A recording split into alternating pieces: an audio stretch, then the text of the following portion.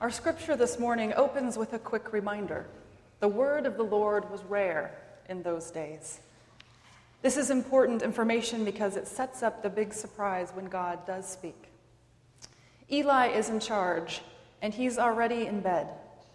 Young Samuel, the apprentice, is sleeping in the room near the Ark of the Covenant. This is also important because if God were to talk to anyone anywhere, the ancient custom and understanding was that it would be to someone asleep near the ark. And then a well-known, somewhat comedic scene ensues. A voice calls to Samuel. Samuel wakes up and he jumps up to see what his master Eli wants. He announces his presence and his willingness to act with, "Here I am." But we know that it wasn't Eli who was calling. 3 times Samuel runs into Eli's room like a good lad.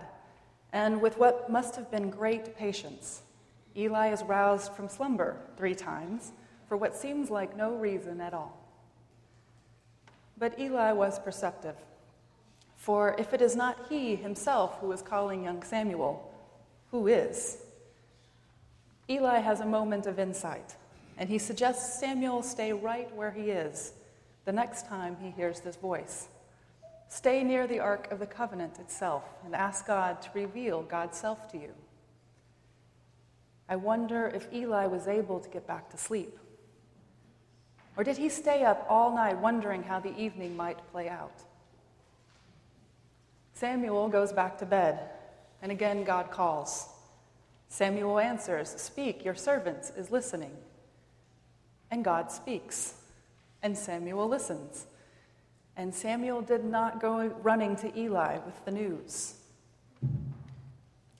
"Speak, for your servant is listening." Brave words for a young boy to muster. I wonder if he had any idea of what might follow. "Speak, for your servants are listening." These are powerful words. They imply agency by both Samuel and God. Samuel, in particular, asked God to say something directly to him, which was a pretty big deal back then as it is today.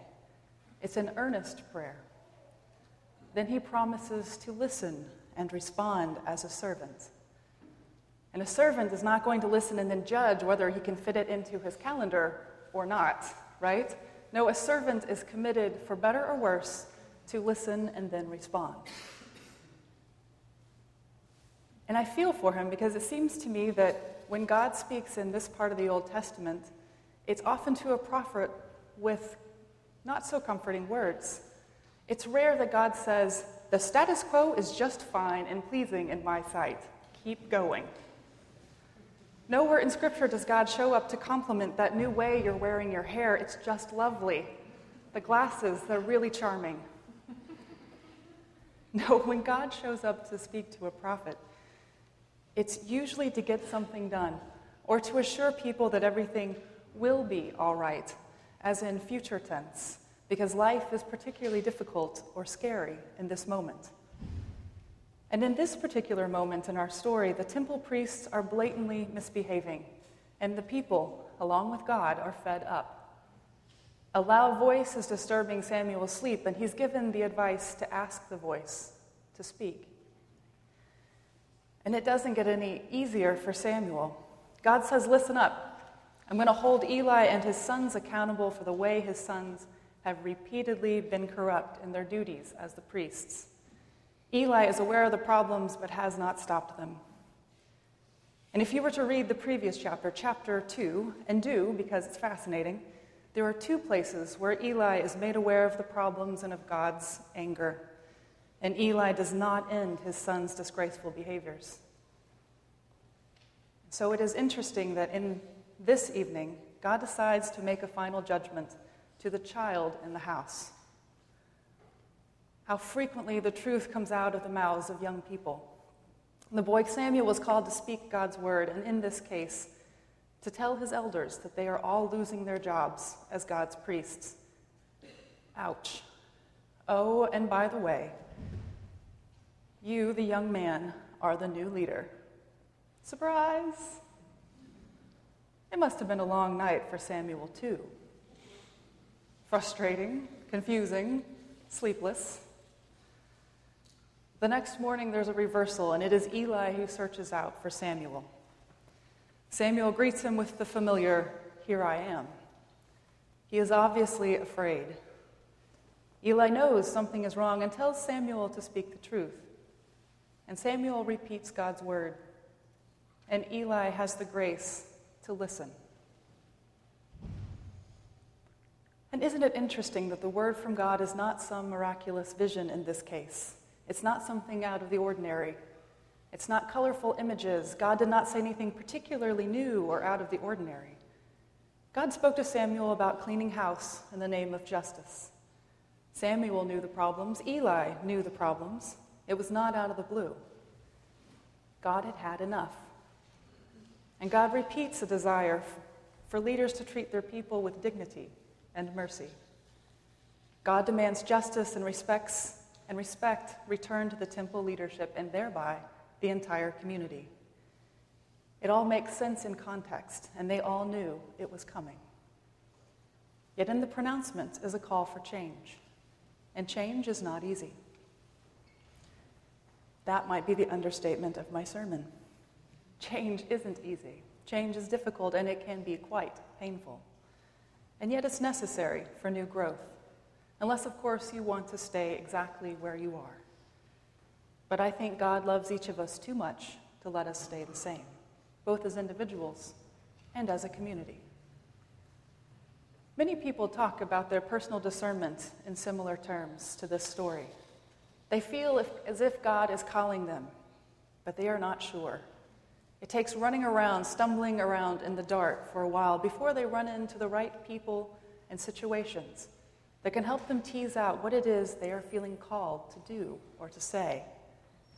In many ways, we need one another. We depend on friends, families, mentors, and all types of community to help us recognize and respond to God's initiative. I really appreciate the one way the scholar summed up the passage. He says, God's call comes when we least expect it, and often to those we least expect. God is always the God of surprises. We as a church need to be like Eli, encouraging everyone to hear the voice that calls them forth into all they are created to be. And at the same time, we help each other to tell the truth, even when the truth is hard to hear. Truth is often hard to hear for a variety of reasons. And I wonder sometimes if we can hear God for all of the noise coming at us in our community. To borrow a phrase from Dr. Cornel West, we live in a culture of mass distraction. The media speaks in sound bites that change constantly. Telemarketers call us by name and know us by the pattern of our shopping and online browsing. Is there a word from the Lord amidst all the noise? Would we be able to recognize God's speech if it landed in our inbox or whispered in our ears?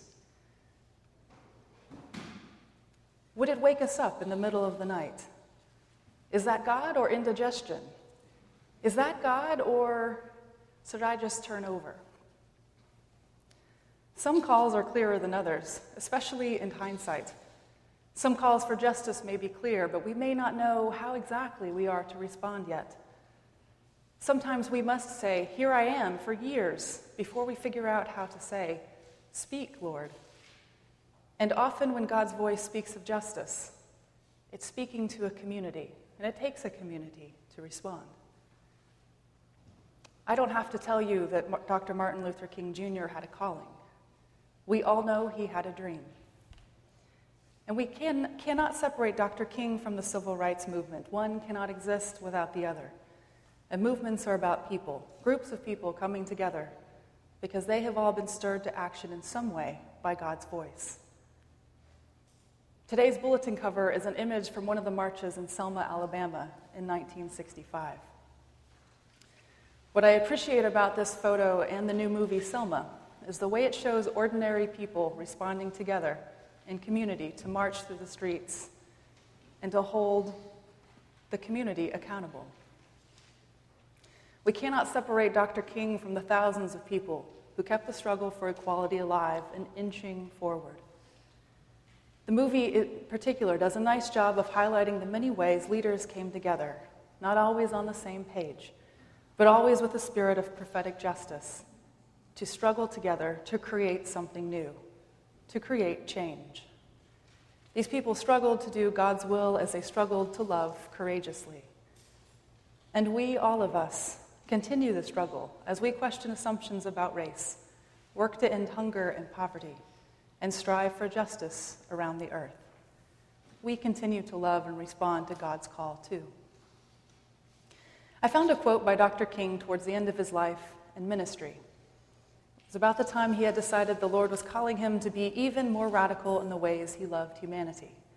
He was being cut off from previous avenues of support because he was talking about poverty and ending the war in Vietnam. His remarks were delivered at Riverside Church in New York on April 4th, 1967. And he says, "As I have moved to break the betrayal of my own silences and to speak from the burnings of my own heart, many persons have questioned me about the wisdom of my path. At the heart of their concerns is this query has often loomed large and loud. Why are you speaking about the war, Dr. King? Why are you joining the voices of dissent? Peace and civil rights don't mix, they say. Aren't you hurting the cause of your people, they ask. And when I hear them, though I often understand the sources of their concern, I am nevertheless greatly saddened, for such questions mean that the inquirers have not really known me, my commitment, or my calling." It seems that the more Dr. King followed in God's path of radical love, the greater his capacity to love grew. I remember him as a man who loved somebody, who loved the whole world, Black people in particular, and whose words ring true today as a continued call to tear down walls that divide us from one another, especially those that hurt those living in poverty. Dr. King's legacy is many things, and I take comfort in knowing he was challenged to change his whole life. He was challenged to change his whole life. I take comfort knowing that God was still speaking to him, and it wasn't easy, not even for Dr. King. For if the great Dr. King needs to change, then there's probably a new word for this servant too. Speak, Lord.